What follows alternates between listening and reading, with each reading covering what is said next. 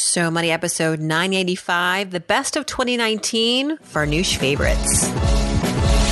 You're listening to So Money with award-winning money guru Farnoosh Torabi. Each day, get a 30-minute dose of financial inspiration from the world's top business minds, authors, influencers, and from Farnoosh herself. Looking for ways to save on gas or double your double coupons? Sorry, you're in the wrong place. Seeking profound ways to live a richer, happier life. Welcome to So Money.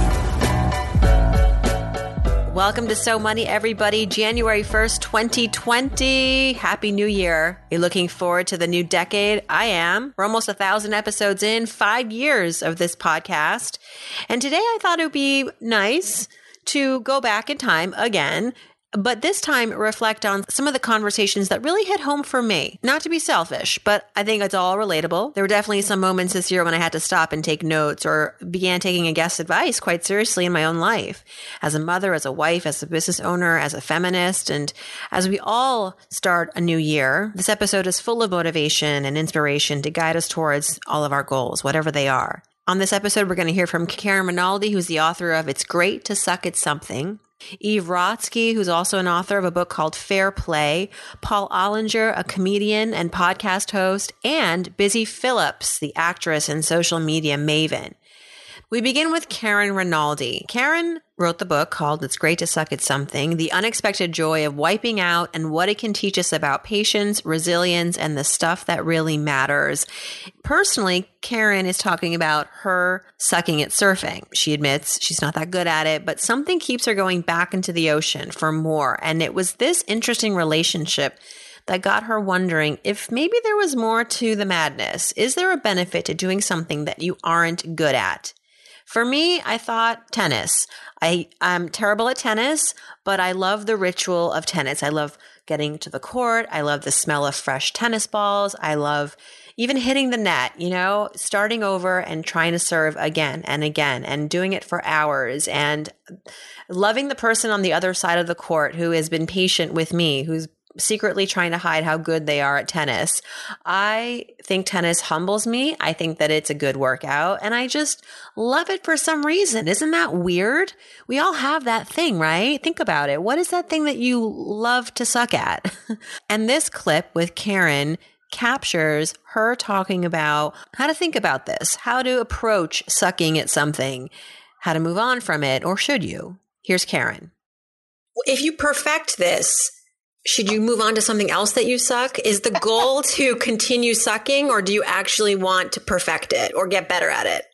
Okay, so it's interesting because this is a question that comes up a lot in one guise or another. And I understand the tension in this idea. So the idea is that, listen, if you start something new, so this is to propel you into something new without fear of failing, and without having a necessary goal. That's the premise of this idea of sucking at something. However, when you do something with intention and you do it a lot, you're going to get better at it. You just will. I mean, I can surf. I paddle out. I can catch waves. I ride the face of a wave. I can kick out. It's awesome when it happens. I'm not good at it. It's not pretty, but I can do it. And by the way, I couldn't do it in the beginning. It took me a really long time to learn. So the idea is that, if you do something, if you're going to do pottery, a lot of the clay is going to wind up on the floor, and your you're going to make, crap pottery and all that stuff. But, every once in a while, you're going to craft something that's beautiful. The idea is to not get hung up on that goal, to not get hung up on the reward, because so much of our life is about that reward and the goal setting. So we start out with a certain level of anxiety and stress. And I'm saying, let go of that anxiety and stress and that myth or that lie of perfection, right? Let go of that and do it anyway. And in the book, I tell the story of one of the greatest ballet dancers of all time, Mikhail Baryshnikov.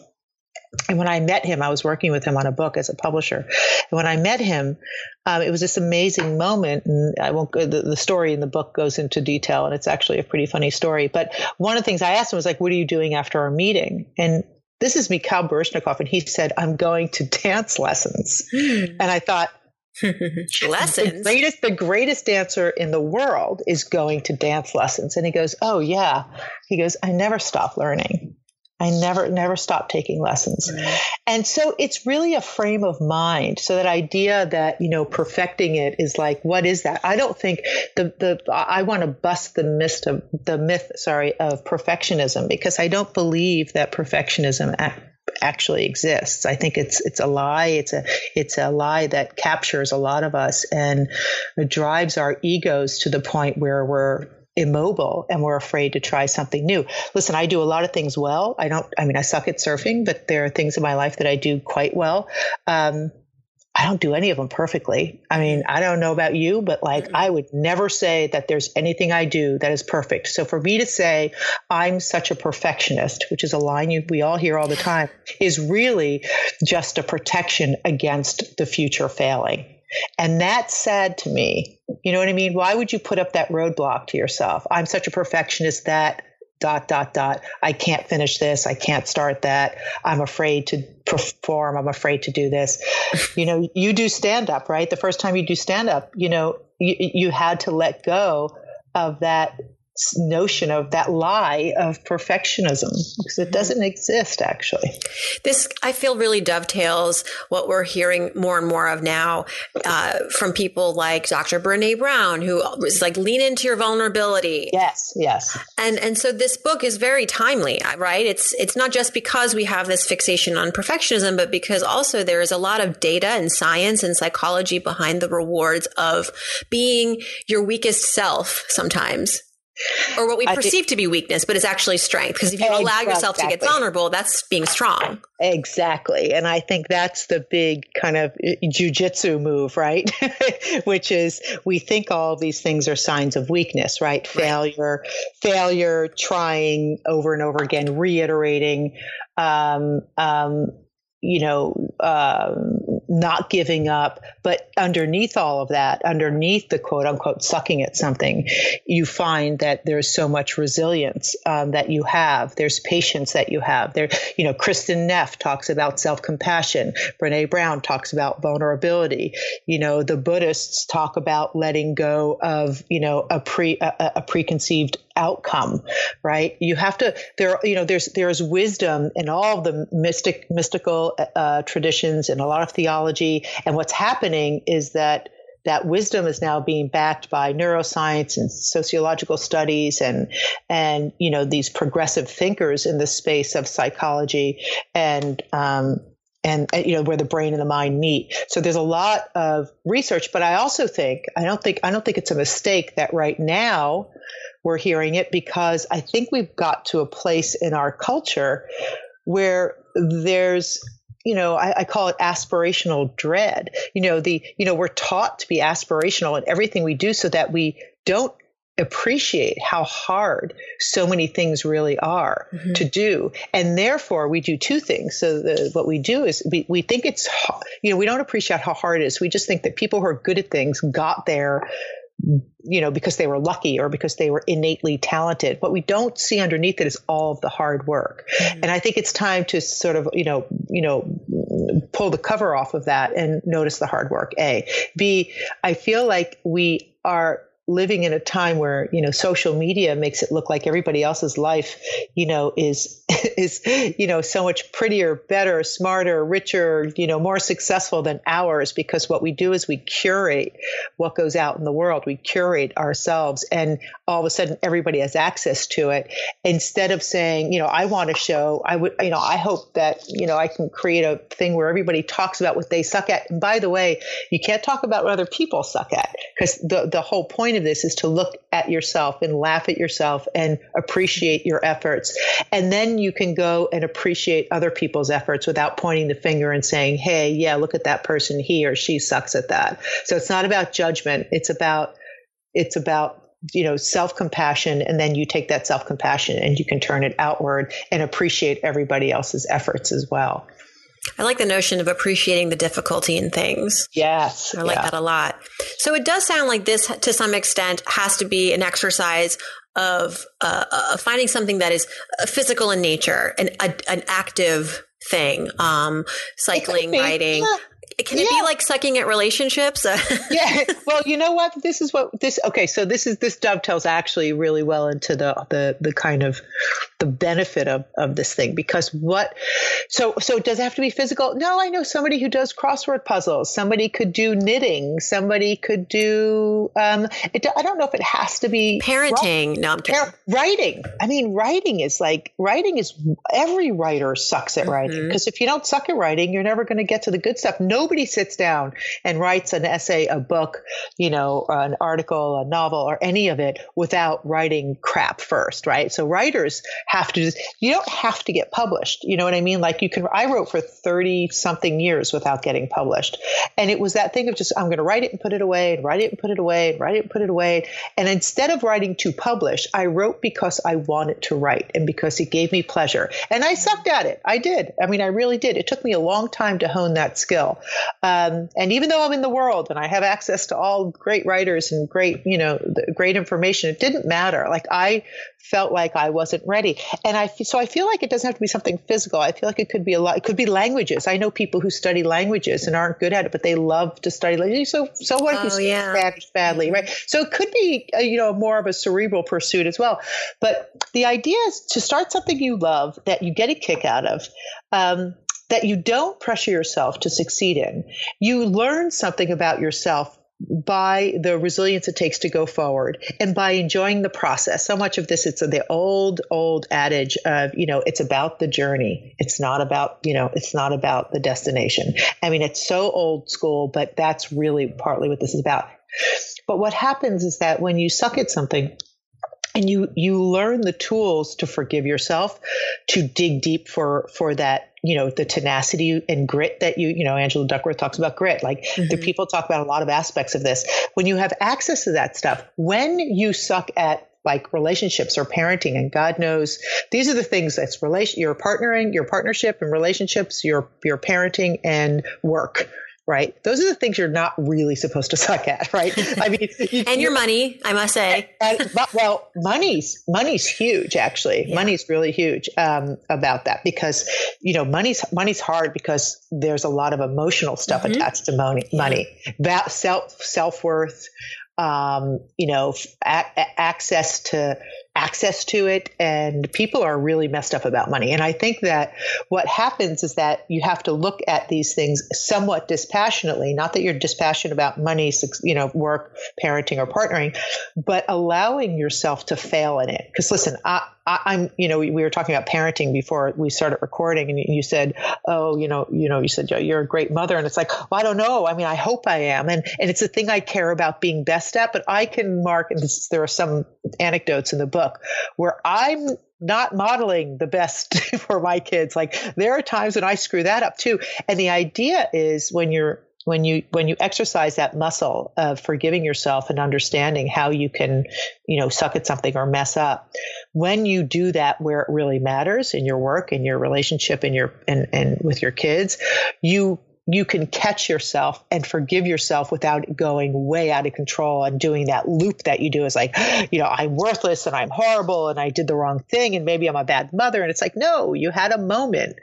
You had a moment that was less than stellar, and you go, yeah, but I know what that feels like. And I still love myself and I am still worthy of love. And you catch it and you say, what can I learn from this? As opposed to going into a tailspin, which is what I think a lot of us do when we mess up. So I think it gives you the tools to deal with suckitude for the things that really matter. Suckitude. That's a new word for 2020, right? I like it.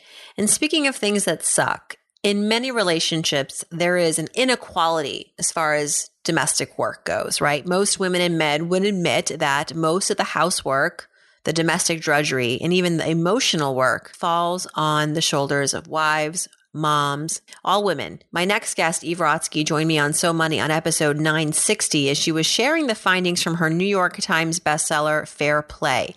In this clip, she describes some of the simple steps to create more peace on the home front. Good advice for all partners. Here's Eve Rodsky. The hook of this book is really that it's a game. You've gamified this. Yes, it is a game. It is the heart of Fair Play is a game. And the beauty of this game is that you hold task cards. There's 100 cards in the Fair Play system. And each you and your partner, you hold cards that you value, that you've talked about before, that you value. And then it's not a death sentence. You don't have to hold them forever. You redeal, but it's all based on the rules of that you find in the book.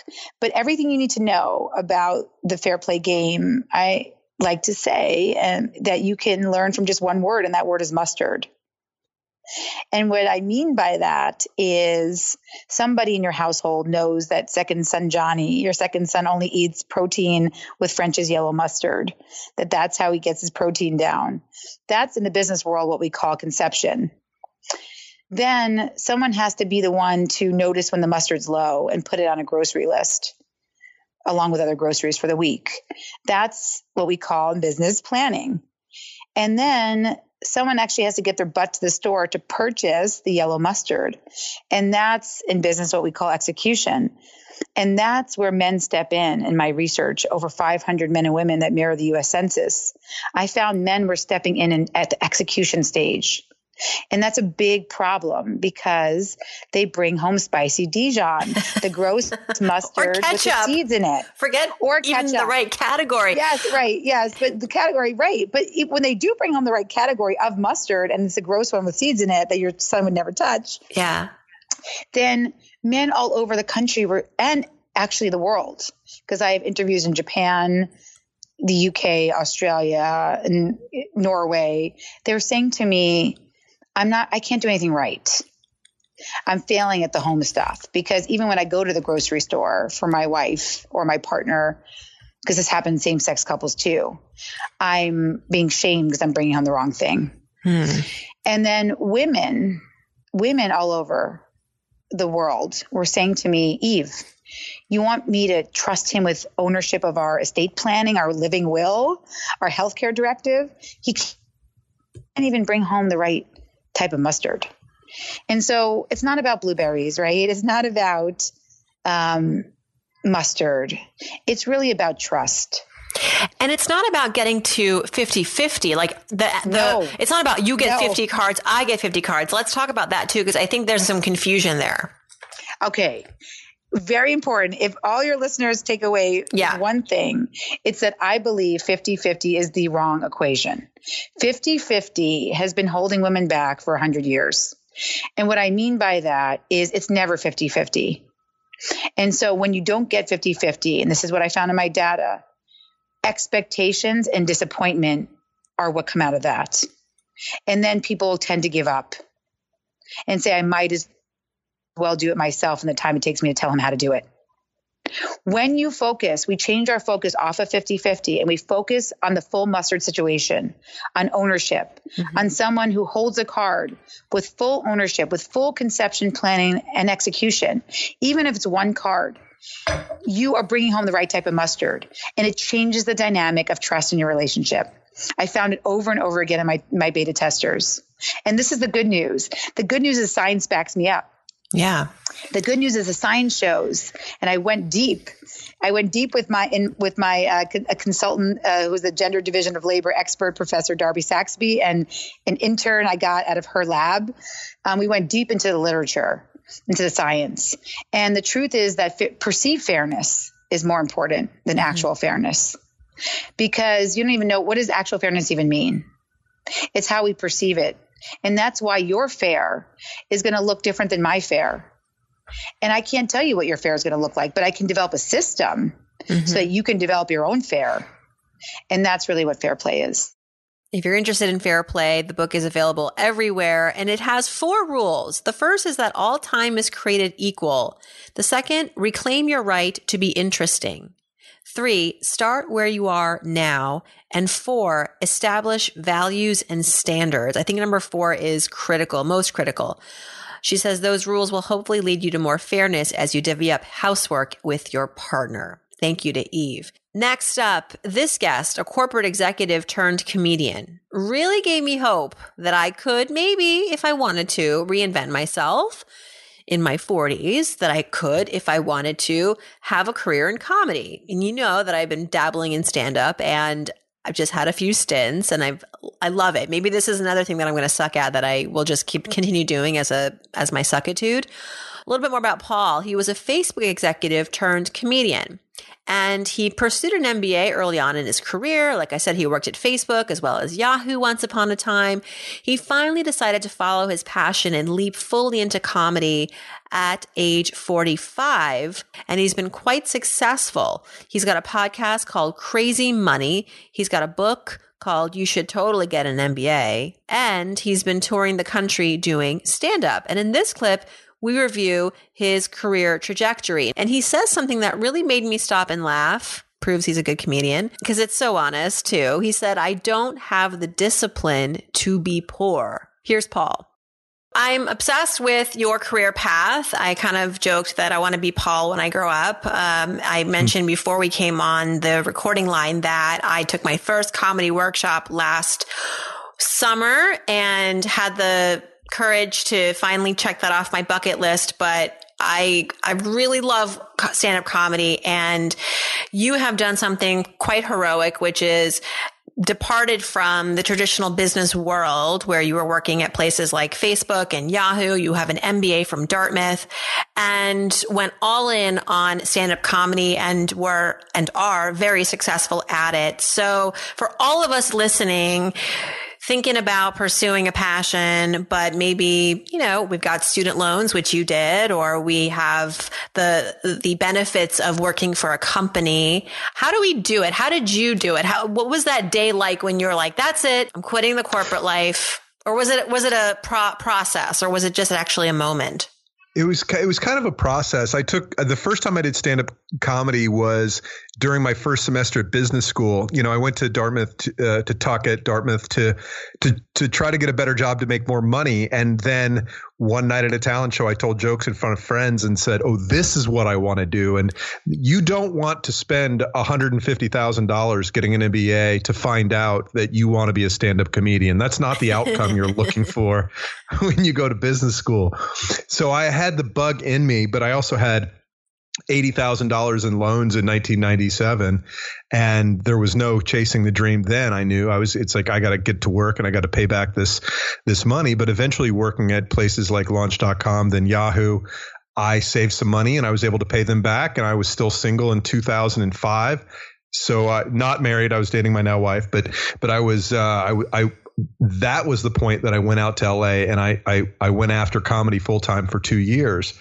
But then when I got engaged to my wife, I thought, well, I'm not ready to be the guy who lives off his wife and let her pay the bills while I chase this dream. So I went back to work and I took a job at a small company called Facebook.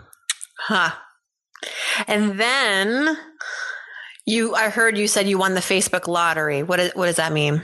Well, I was one of the first 250 employees at Facebook. And as part of my comp plan, I got stock options that ended up being worth a tidy sum of cash. And so after I left the company and paid off not just all my student loans, but my house and my retirement, I was in a position where I said, okay, now I can chase the comedy dream and do it for real and go all in. And I fully committed back to comedy 5 years ago. Man, having financial runway is very helpful. And you hear this over and over again, people living in their cars, or the struggle is real when you're pursuing your passion. And I feel like those are the stories that we hear that glamorize, or rather not really glamorize, but they sort of glorify, right? The process of becoming a quote unquote artist or someone who's pursuing their passion. But what I feel like your story is very, in some ways, yes, inspirational, but practical. Like you didn't live in your car. You didn't just sell everything, and you were very thoughtful about it. And frankly, having savings was a great catalyst. Yeah, Farnoosh, I don't have the discipline to be poor. I mean, I don't have the strength.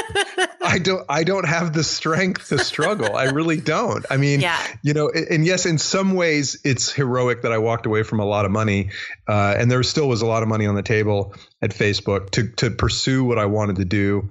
But really, sometimes I wonder, well, if I had less of a cushion, would I be hungry or would I be getting after things a little bit more? I probably would be, but more likely I'd still be working. I'd be out there chasing the next level of affluence, the next level of security.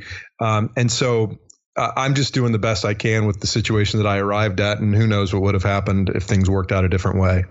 But in some ways, aren't you grateful for your path in that, yes, you got an MBA and it was close to 6 figures to afford that, but it has also become, it's so much a part of the fabric of your story, and you've got a book out called, You Should Totally Get an MBA. Not, but it all fed your material to some extent. And of course, the greatest stand-up comics pull from their lives, and they have, they tell the real stories of what they've experienced. And so maybe it was all for everything. Yeah, I'm extraordinarily grateful for my path. And I think it's been a tremendous adventure. The hardest part of my path, I think, was actually when I didn't actually leave Facebook to go right into comedy. I left Facebook without a plan. And the biggest learning years I had were those few years after I left Facebook, where I learned that just having a certain amount of money doesn't solve all your problems. It doesn't make you a happy person. And that work really is something we all need in our lives. However we defined it, we need a challenge. We need something to go after. And reinventing myself as a comedian at 45 years old, or however old I was when I started it, back again has been that struggle for me. Reinventing your identity at the lowest levels of a profession after you've had some pretty good success in other categories really opens your eyes to kind of to where you were as a younger person. If 2020 is your year for reinvention, know that it is possible, you're capable. And if you'd like to go back and listen to Paul's full interview, that was episode 949.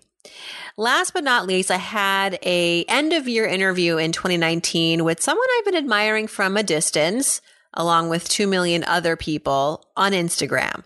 Busy Phillips, the actress, author, and social media star, joined me on So Money, and it was a pretty short interview, just 10 or so minutes. So I'm going to just replay the whole thing because the entire time we talked about money, how she made it, her first paycheck, how she tries to negotiate in Hollywood, her advice for anybody who's trying to earn what they're worth, including that time she walked away from what would become a hit show and why she says she's not regretful. Hey, Busy, how are you? Hi. Let's talk a little bit about money. When you think about how you learned about money as a kid, Busy, were there any early memories? I know you started working really young, but were there any money moments as a kid that as an adult woman now, you're like, wow, that was a real learning lesson? I always worked. I always had jobs. That was something that my parents tried to instill in me from a fairly young age. I was a babysitter.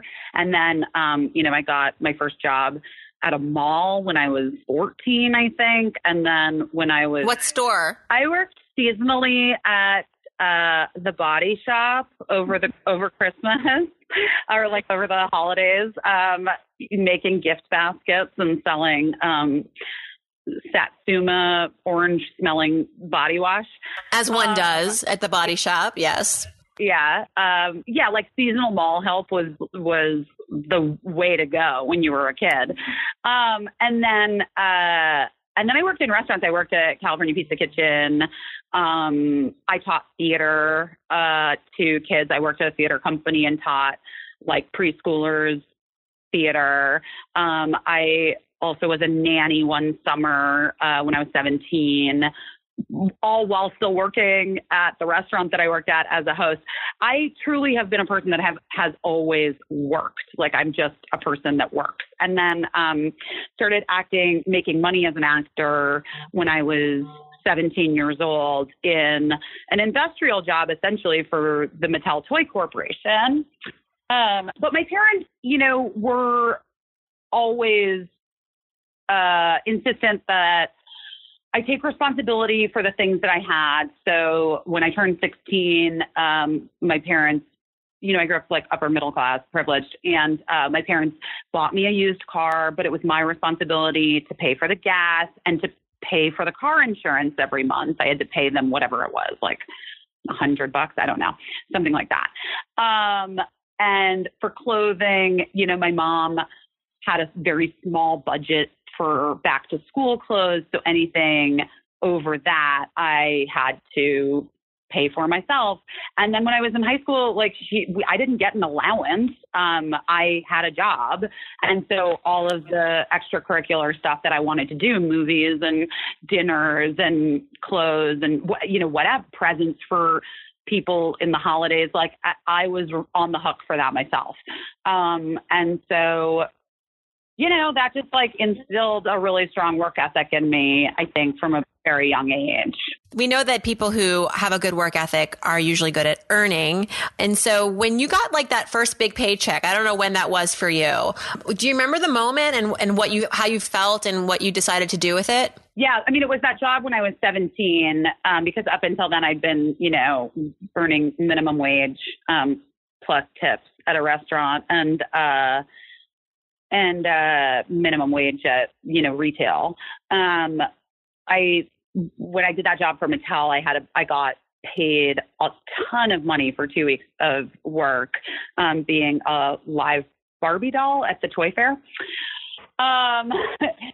It's kind of incredible. It was an incredible job. And I asked my parents if I could. I wasn't sure if I was going to have to put the money away or like how that was going to work.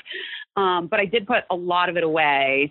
And then I bought my Honda Civic car stereo system. I don't know, maybe I'm going to take you back to the late 90s, but it had a detachable face. And it was very exciting to me to be able to get like a cool CD player put into my car. I love it. Good choice. Fast forward to today. It's no secret your BFF, Michelle Williams, she is such a voice for women and equality. And I'm just curious, like from your perspective, Busy, what is a tip that you would give that you practice personally when you're out there earning the money? And we know that transparency is really important, but sometimes you just don't know. And so what's a way that you advocate for yourself when it comes to earning money? I mean, my industry is unique in so many ways. And, and I'm also a privileged white woman. So it's always going to be, it's all different for me. It's hard for me to know if my advice is a thing that can work or would track. But I do have to say that in my career, I have had instances. I had one many years ago where the offer was well below my quote, what I normally would get paid for an episodic for television show. And, my agents at the time were like, well, we think you should take it because the show's going to get picked up and it's going to go for a long time and blah, blah, blah, blah, blah. And I was like, but I'm worth more. I know that I'm worth more. I've done all of this work up until this point and I'm not going to take it. Like, why would I do that? And I ended up not taking it. And they were not wrong. The show got picked up and was on the air for many years. But I have never regretted it, not for a second, because I think that I think it always would have stuck in with me. I wouldn't have been able to let it go. Because they didn't value me enough, and they're like, "Well, this is the most money we have for you," and it's like, well, then you don't want me that bad, That's the bottom line. I'm not worth enough to you, so I think that there is something to knowing your worth and being able to like take the advice of people around you. But at the end of the day, it's your call and what you're going to be okay with and what you're not, and one of the things I do think that having transparency and being open with other people, even women who you may consider yourself in competition with, is actually kind of vital as we're striving for pay equality, because that is a thing that, we have to start to look out for one another. And, you think about like these boys clubs and whatever, you think they don't communicate, you think they don't give each other advice on how to handle these situations or what to ask for or what to say when you're told no. Of course they do. They have, historically speaking, for years. And that's, part of the thing that we need to continue to work toward. Yeah, it sounds like what I'm hearing is be willing to walk away. Yeah, you have to be willing to walk away. Yeah. What would you say was your biggest financial win? Do you have a moment that you were like, I advocated for myself, or, just anything that would categorize as a So Money moment? The show is called So Money. So Money. That's so funny. We were just talking about the movie Swingers last night. It's really weird. A So Money moment. I don't know. Yeah, I mean, I guess the last several years for me have been really transformative in terms of how I have been able to take control of, making money and making the decisions on the kinds of things I want to do and partner with brands directly, and monetizing my Instagram. Monetizing my Instagram was a huge So Money moment, because, I can't even tell you, I've gotten cornered at parties by actors who of many different levels asking my advice on how they get to do the thing that I have been able to do, because it's offered as a performer and an artist so much financial freedom to not have to take a bad job, to be able, and that's one of the things, like when I say I'm like speaking from a place of privilege, like it's very easy for me to say it's, you have to be willing to walk away because I have that privilege. I've also been in the position where I couldn't walk away. And then, you're in a really tough spot. And that can be a thing that ends up sort of feeling like it holds you back, But yeah, I would say that that's definitely been really like a game changer for me. What's your financial goal for 2020? I'm looking forward to building more relationships with brands and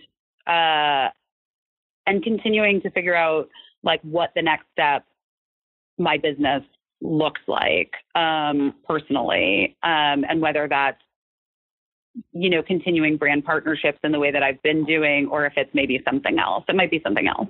It'll be exciting to watch. And I love that you're referring to yourself as a business. Yeah. Because you are a business. I think that's owning that is really, really awesome. And Busy, thank you so much. Happy holidays. And that's a wrap, my friends. Ringing in the new year with some of the top conversations that I personally appreciated on So Money. 2020 has lots in store for us. And as always, please keep in touch. Send me your thoughts, your questions on Instagram at Farnoosh Torabi, or you can also go on the website at SoMoneyPodcast.com and send me your question by clicking on Ask Farnoosh.